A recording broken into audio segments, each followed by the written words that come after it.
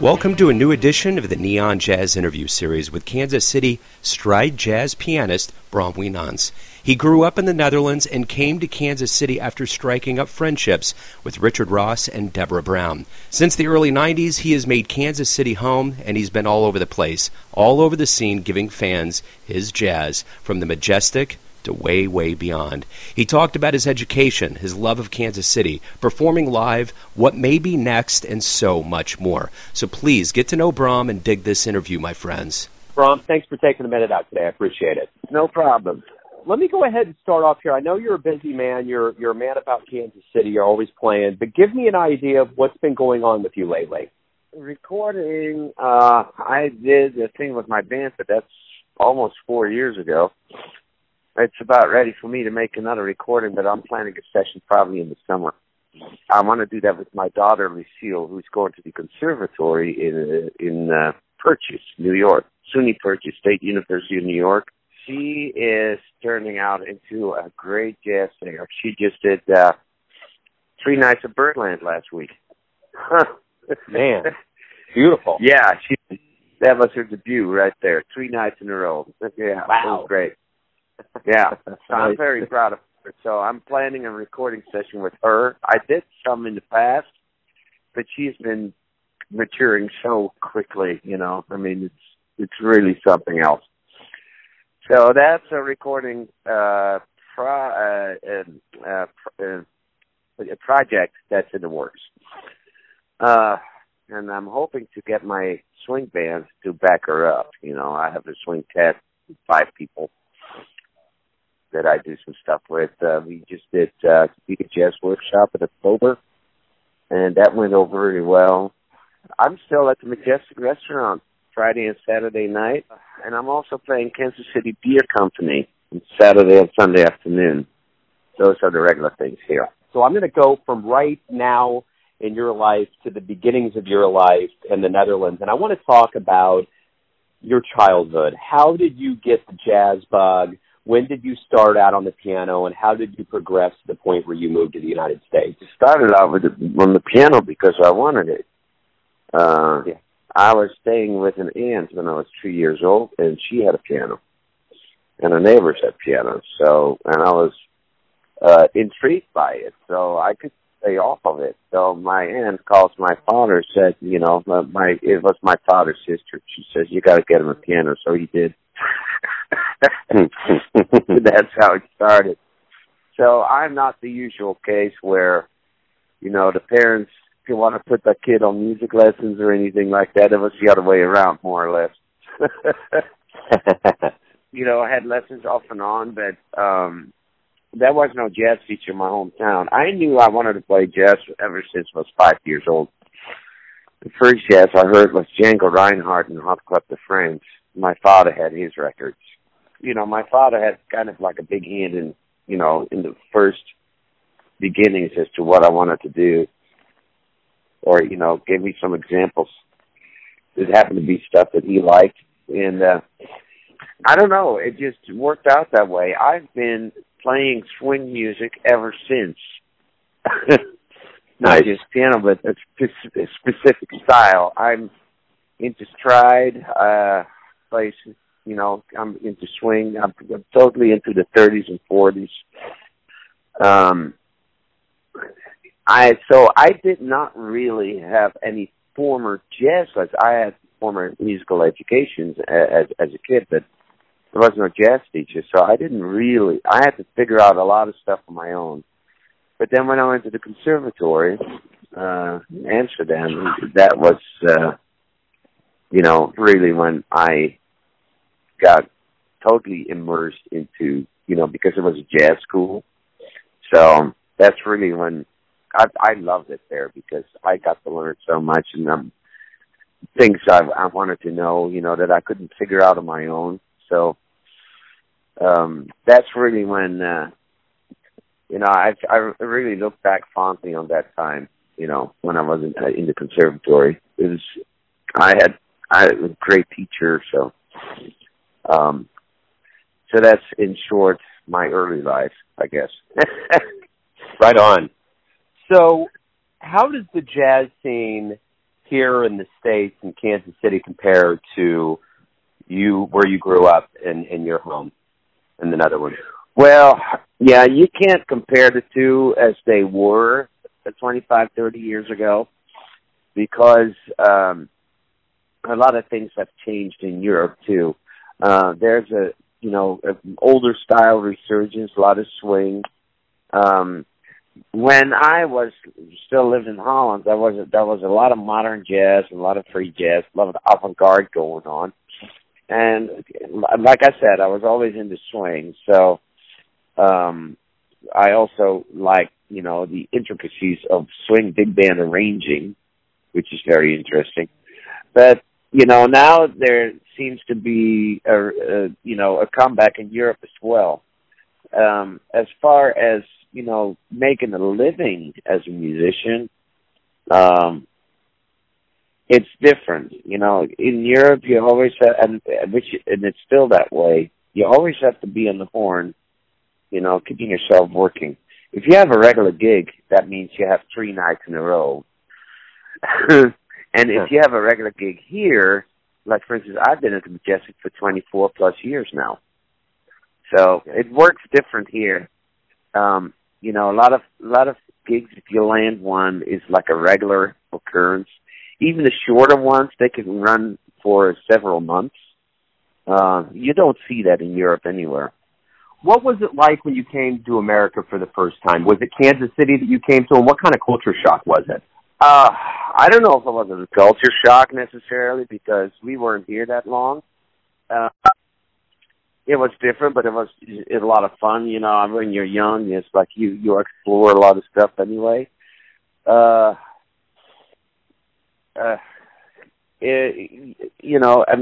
we already were working with Deborah Brown, the singer, and Richard Ross, who was the singer and the drummer here in Europe a lot. So we were kind of familiar with how they operated, and as Americans. So, of course, it was new and different, but it wasn't completely unheard of. But what we saw here, what we got to know. And actually, we came to love Kansas City. But in the first trip in '91, we were here for a little over a week, I think, a week and a half. So it wasn't that long. It wasn't that I really got to know Kansas City until the year after. And then we made a lot of friends. So we didn't really have a hard time, getting around or feeling at home, because there were a lot of people that were very nice to us. So cool. And Kansas City, as far as that's concerned, the people are more casual here. They kind of have their feet on the ground a little bit. They're not so uppity or whatever, like you see in other. If I were to compare this, this is a whole different city than, like for instance, New York or Los Angeles or San Francisco. And Kansas City is kind of like my hometown, really, the way that people, conduct themselves, how they act. So it's very comfortable. Right on. It is, for sure. It just turned out that way. Yeah. So what brought you to the Stride piano ultimately? That's an easy answer.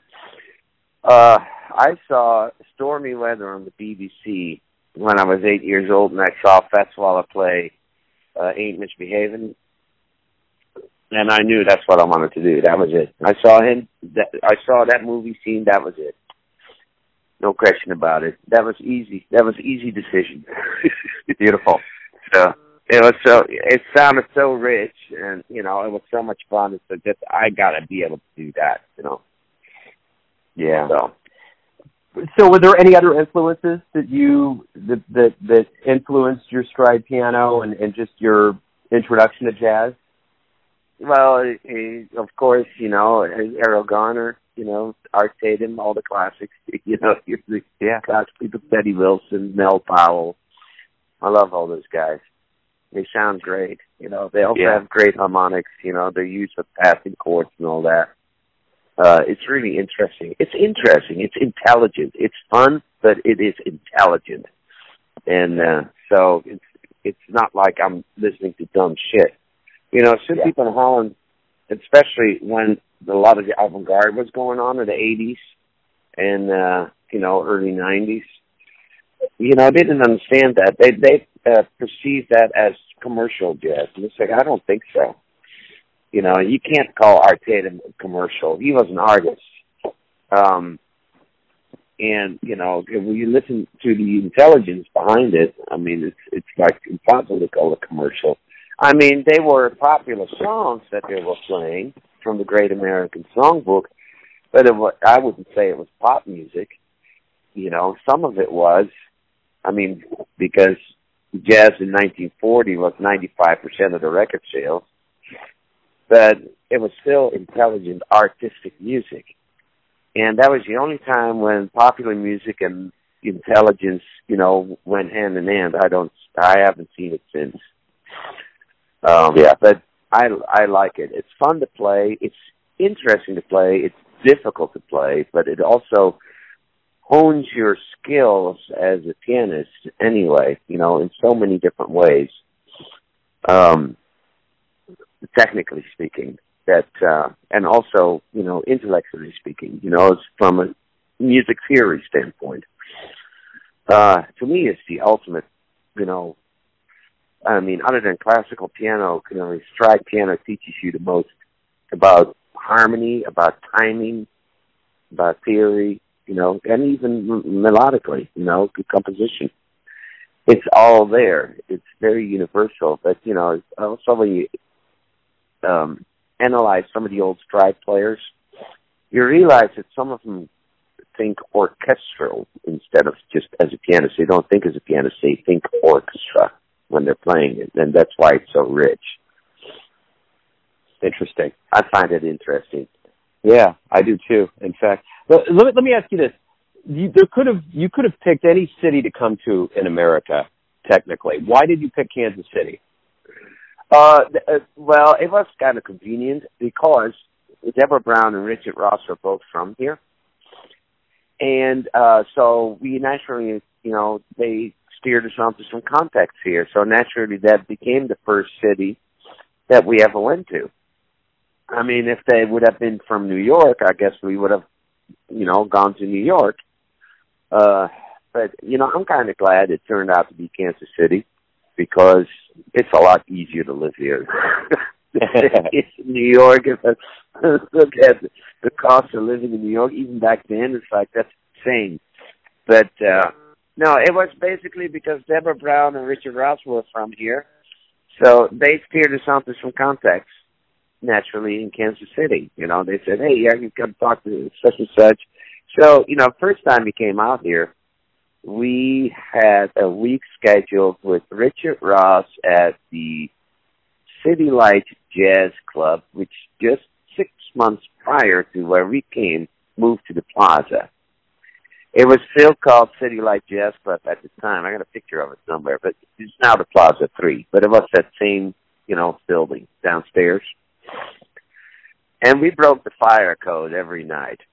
It was so much fun. Seriously, we broke the fire code every night. We were there, I think, 8 nights in a row, and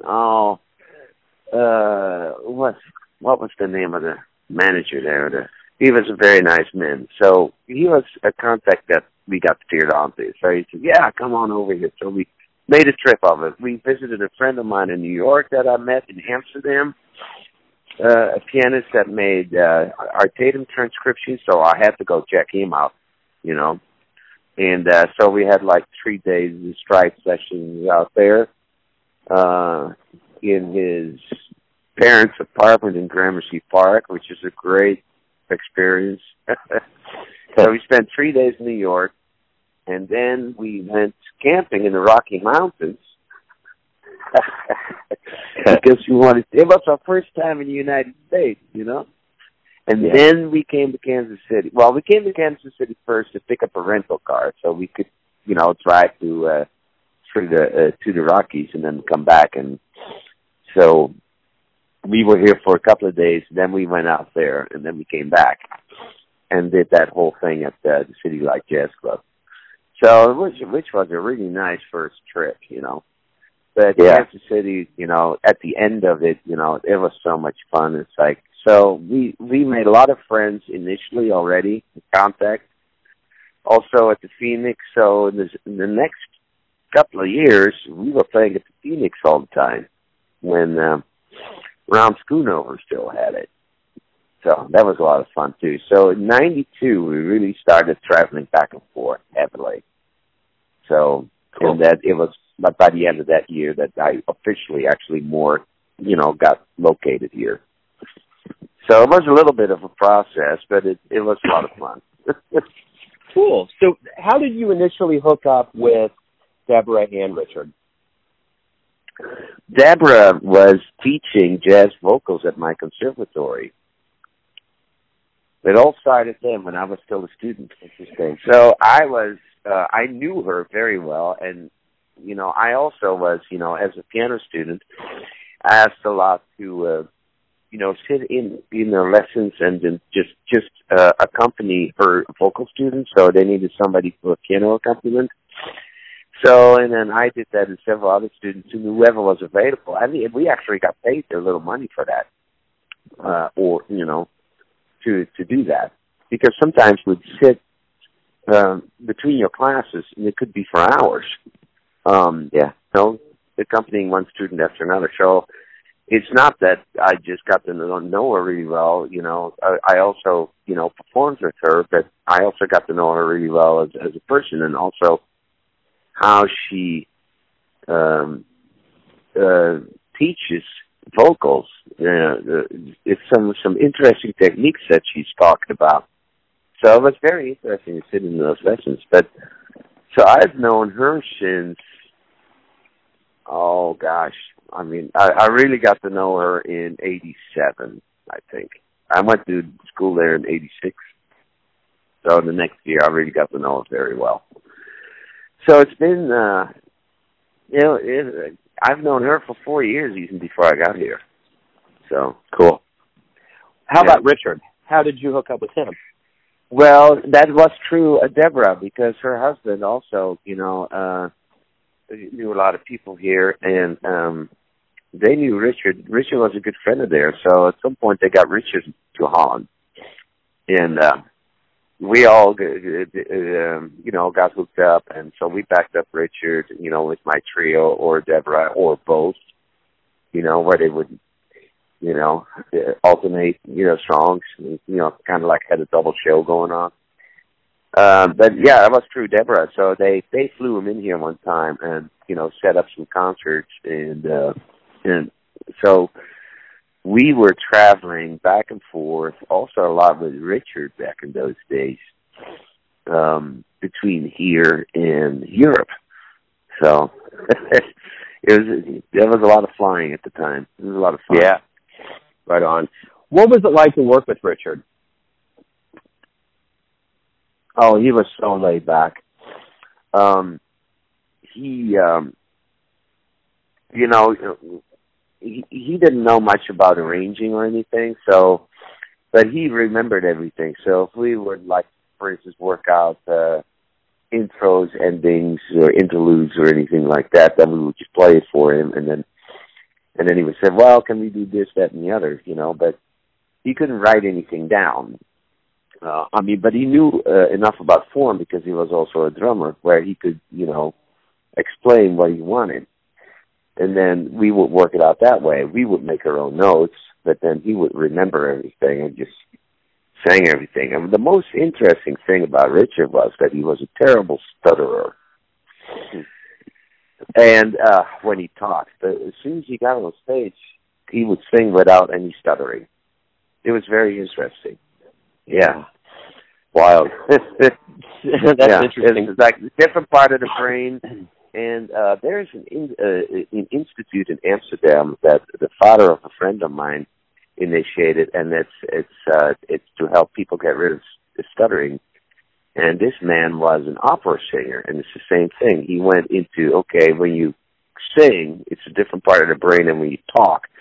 So he's trying to help these people cure stuttering by talking, using just having a brain. And it's a long process, you know. You got to train yourself to do that.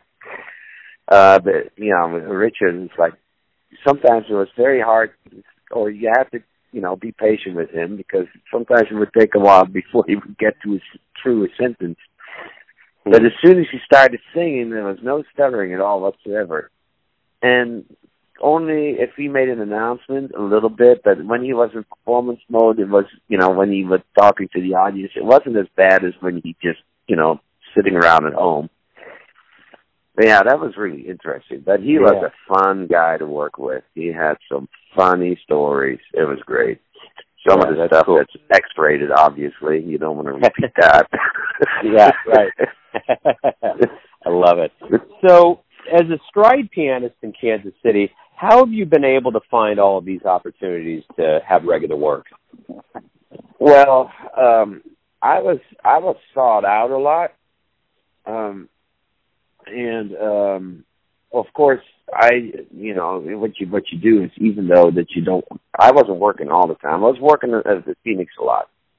But there was a time when, you know, sometimes it gets hard, you know. And I think Ron Schoonover left the Phoenix, and then, you know, new owners, things changed. But then you have to go after it. So what I did was go to figure out where all the jam sessions were. So I was hanging around a lot with the Levy, where Tommy Ruskin had his jam session. In the day, that was back in the Levy, or, you know, and then we could go, you know, sit in with Sonny Cantor there sometimes. That was great fun.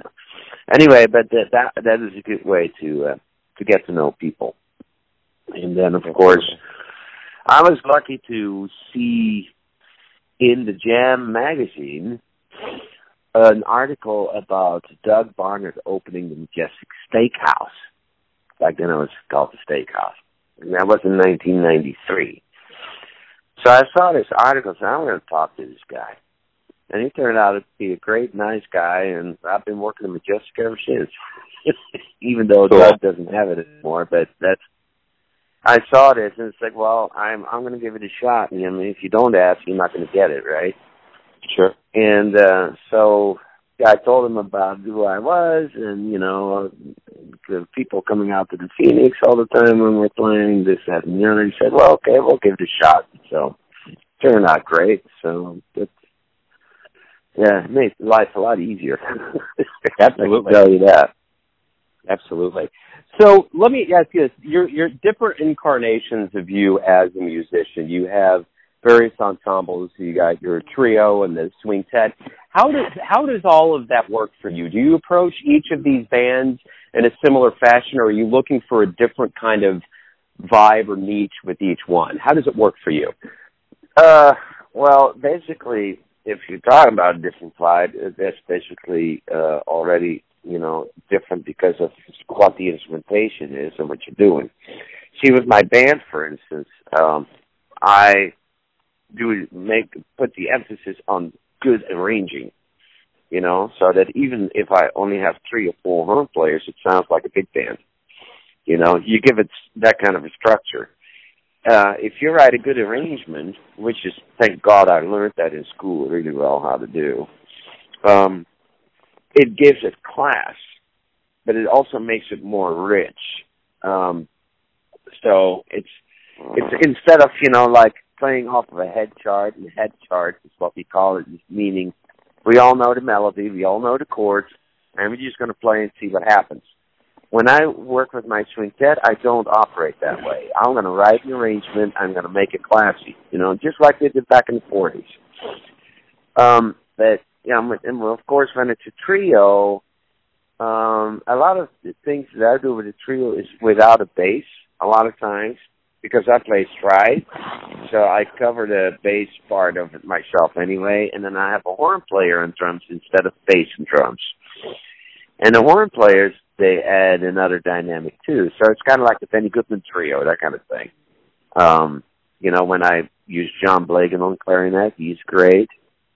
Or Barry Springer on trumpet, or David Cheel on tenor, you know, whatever And it all works, just, with stride piano bass, stride piano and drums behind them. So it makes it a little more interesting, because even though if you have a really good bass player, they do not necessarily want to play a solo on every song. And I agree with them. I don't want a bass solo on every song, because that gets kind of boring too, because a bass is so big that you are somewhat limited. You have to be a damn good bass player to do some virtuoso stuff on a bass, right? On an upright bass, I mean. Yeah, sure. So, and some bass play, but it's physical too. I mean, when you have a horn player, they can play as long as they want, but at some point with a bass, you can't expect them to play 10 choruses. They're going to wear themselves out. Playing bass, walking bass, is a lot easier than actually playing a bass solo. But also, because the bass solo, everything drops down, and which can be great if you have a great bass player, but they have to be damn good. But even then, you don't want to hear a bass solo on every single song. And with a horn player, I don't have to think about that. Yeah. It's interesting anyway, and it's also more bright, so you have the whole dynamic changes. So you have a horn solo, you have a piano solo, and it just keeps on going. And then there's a drum solo, and we can pick our dynamics instead of having to drop it down for one solo. Like in the bass, you have to play comp real soft behind them, which is cool, but you're stuck with that kind of dynamic. With a horn player, you can, if the horn player decides to play soft, you go soft, but if they go up, then you go up with them, You have that option, which actually, you have more dynamic options with a horn player. I mean, that's how I feel about it. So it just turns out really well where, I just play a lot with horn players most of the time. Sometimes I get Rod Fleeman in there on guitar, if he's available, which is a lot of fun too, which is a whole different thing again. But, I like the variety, I have like 3 or 4 different horn players that I use, and sometimes Rod, when you can make it, and sometimes I do get a bass player. But it's primarily horns. It frees me up in the left hand too, playing all the passing chords and stuff, because a bass player is not going to know what I'm going to do. Yeah. Yeah. Sure, absolutely. So I throw in a shitload more, harmonics than, what you normally would do, because I can. Yeah. Passing chords are not going to be in the way of the original chords. It's just added to it, but you can keep on playing. The soloist can keep on playing according to the original chord progressions. I'm just adding in some passing chords in between, which, makes it a little more interesting. And I have that freedom, so it's a lot of fun to do it that way. So let me ask you this. What is the sound you're going for? When you approach the piano, get on stage in front of a crowd, your different ensembles, and just playing, what's your sound you're going for? I'm always going for the richest possible sound. I don't want to play like a single bass note in a chord 4 sheets. I always play stride. I always play a lot of tenths. A tenth is basically a third in an octave. A third is a very essential harmony, and it makes it sound so much bigger and richer. But I'm always going for that 30s and 40s swing sound, whether it's a small group or a larger group. Right on. Yeah, I mean, if you listen to Fats Waller, for instance, he has a great, rich sound on that piano, but that's because he plays a lot of big chords, Yeah. Yeah. So, Errol Garner's like that. I love that because you can also be very lyrical with it, but it also, it gives you such a strong foundation to support the melody. So, I really love that. It's just, it is more orchestral. It really, truly is more orchestral. And I think that way myself, too. If you find yourself thinking orchestral, it will come out of the piano. It's really, very cool to do it that way. I mean, personally, for me anyway. Sure.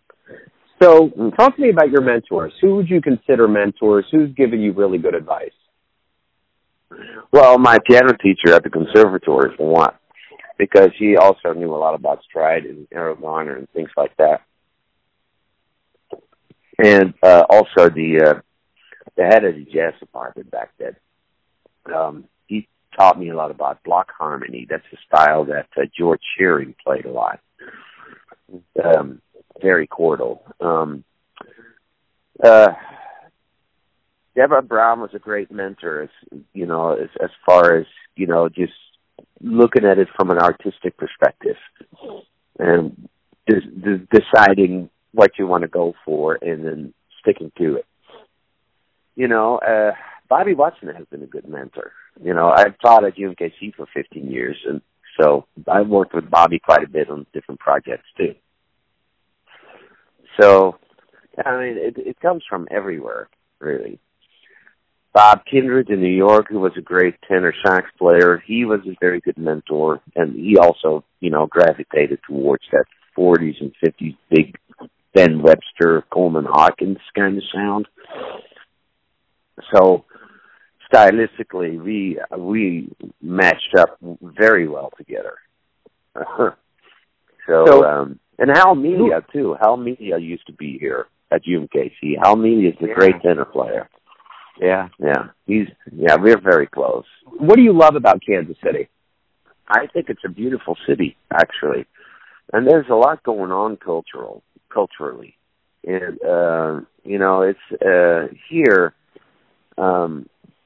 when you make contact with other musicians, nobody seems to be standoffish or something. Everybody seems to be really welcoming, and they're talking to you. They're not like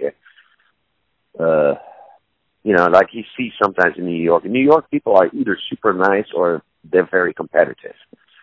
Here, it doesn't seem to be the case so much, not nearly as much. So, I always feel very at home here, being part of the city. Being part of the city is a good feeling instead of trying to become part of, you don't have to put in a lot of effort to become part of the scene. It's welcoming. It's nice. Right on.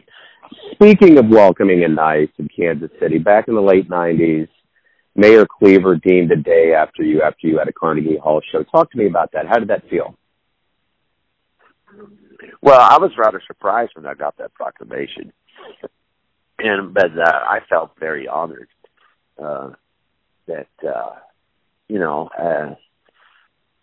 that he recognized that as a significant thing, not just for me, but for the city, since I chose to live here. And so I thought that was a really nice gesture. I'd still look on that very fondly when that happened. So, yeah, I didn't see that one coming at all. What day is it again? April 6th. That's what I thought. April 6th, 1998. Beautiful. So up to this point in your life, you've had a lot of things happen. How do you feel about your career? Well, I'm not rich by any means, but it's not about that. I'm making a decent living doing what I do, and it's the recognition that you receive from different sources that is more important than anything else. Because when I did Carnegie Hall, for instance, or I've done Jazz at Lincoln Center with Bobby Watson also, and that was back in 2005. Those are great, high-profile things you can stick on your belt. But it doesn't keep you working necessarily, It will help propel your career a little bit, but you still have to work. But I like to, be able to work and, because I want to play, I like to play. So I have done lots of, festivals back in the day with the New Red Onion Jazz Babies, which was a local Dixieland band here.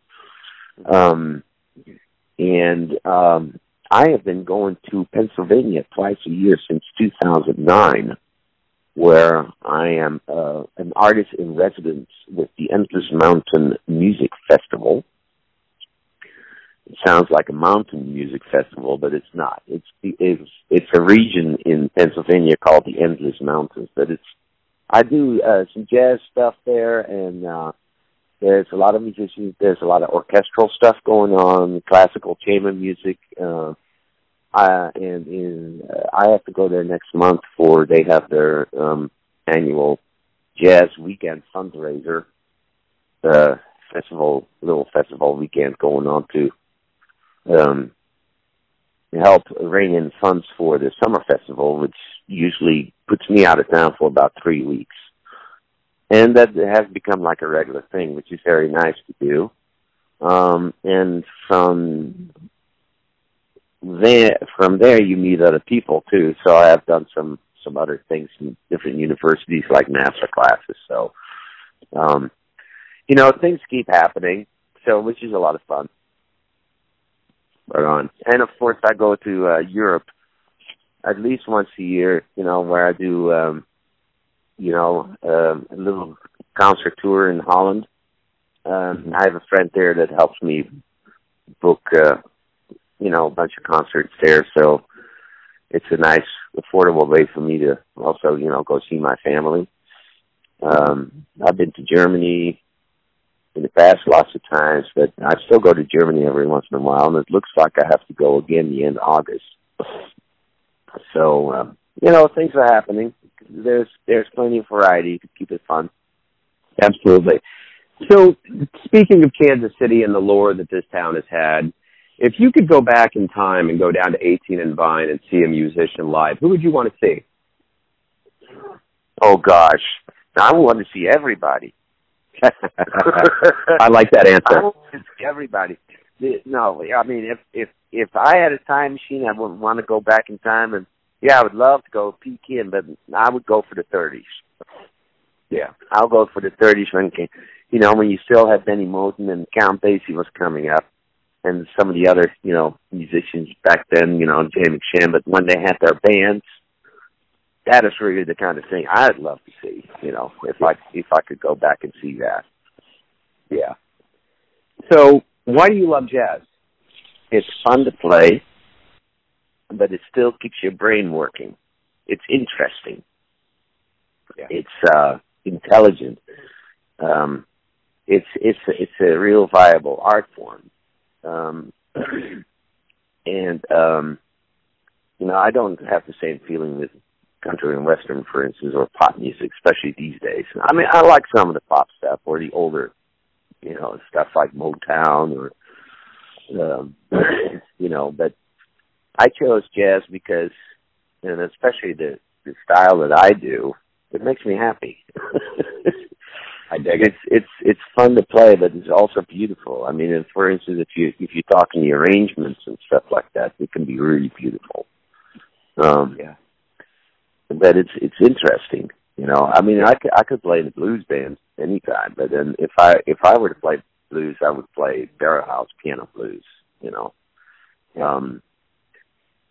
and I like that too. But especially with the stride and the arranging, the orchestral stuff, I just really find it very interesting.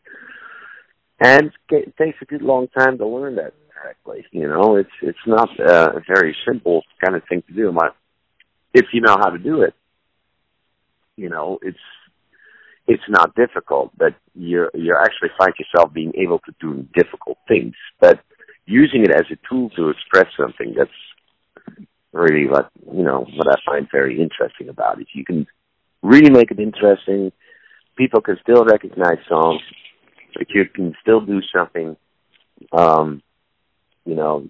in a way where, okay, this is how I would do it, and, people find that very interesting too, I mean, even though the audience may not know what the hell we're talking about, they can still appreciate it because they hear a certain difference between this, that, and the other, even though they can't tell what it is. I dig it. What does your future look like? What do you see happening, say, here in the next 5-10 years down the line for you? I think, like I always said, I'll just keep doing what I'm doing because there's not a whole lot of other people that, play stride piano or, play swing music. That's not that many. Well, it's coming back a little bit with swing dancers, but generally speaking, for smaller jazz ensembles, there's not a whole lot of people that do that. And I'll just keep doing what I'm doing. And I get recognized for it in different sources, and that's all I want. I can, envision some kind of a big career push, whatever that would be. I have no idea, because I'm doing what I want to do already. I mean, musically speaking, right? Sure. So, sure. If somebody wants to come and say, "Hey, I'll give you $1 million record contract," yeah, I'll take it. But that's difficult to do, and I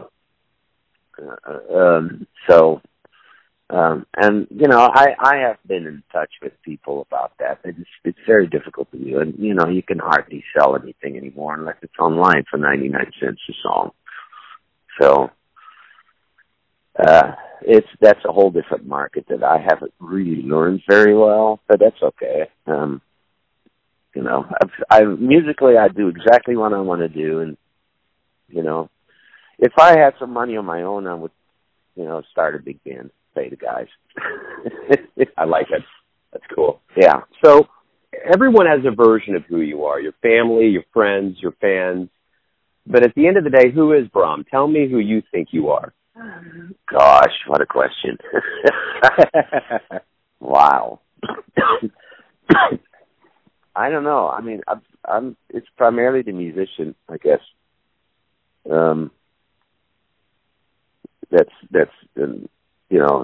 That's who I am. I mean, I tune a lot of pianos too, but I perceive that kind of like the same way as the way I perceive music. I try to do it as well as I can and as honest as I can. With the music, I only want to play what I believe in and what I love. It's like I'm not going to spend my life playing music that I don't like. That's no way to spend your life. I also like to work on pianos for people, to make pianos better sounding, because it's a rewarding kind of thing, when you can make somebody happy with, getting something fixed for them. So, but I don't know, at the end of the day, it's just, just spending my life, with things that I like to do. Because if I'm unhappy, then people around me are going to know, and they're not going to be happy either. I don't want that. Right on. I like that. I think that's a great way to wrap everything up. Bram, thank you for taking some time out to speak with me, Jam Magazine, and Neon Jazz. I appreciate it. No problem. Thanks for listening and tuning in to yet another Neon Jazz interview, where we give you a bit of insight into the finest players in Kansas City, the Netherlands, and spots all over the globe, giving fans all that jazz. And thanks to Bram for his dedication to Kansas City, all the music and stories. If you want to hear more interviews, go to Famous Interviews with Joe Domino on the iTunes Store. Visit neonjazz at youtube.com, and for everything Neon Jazz, go to the neonjazz.blogspot.com. Until next time, enjoy the jazz, my friends.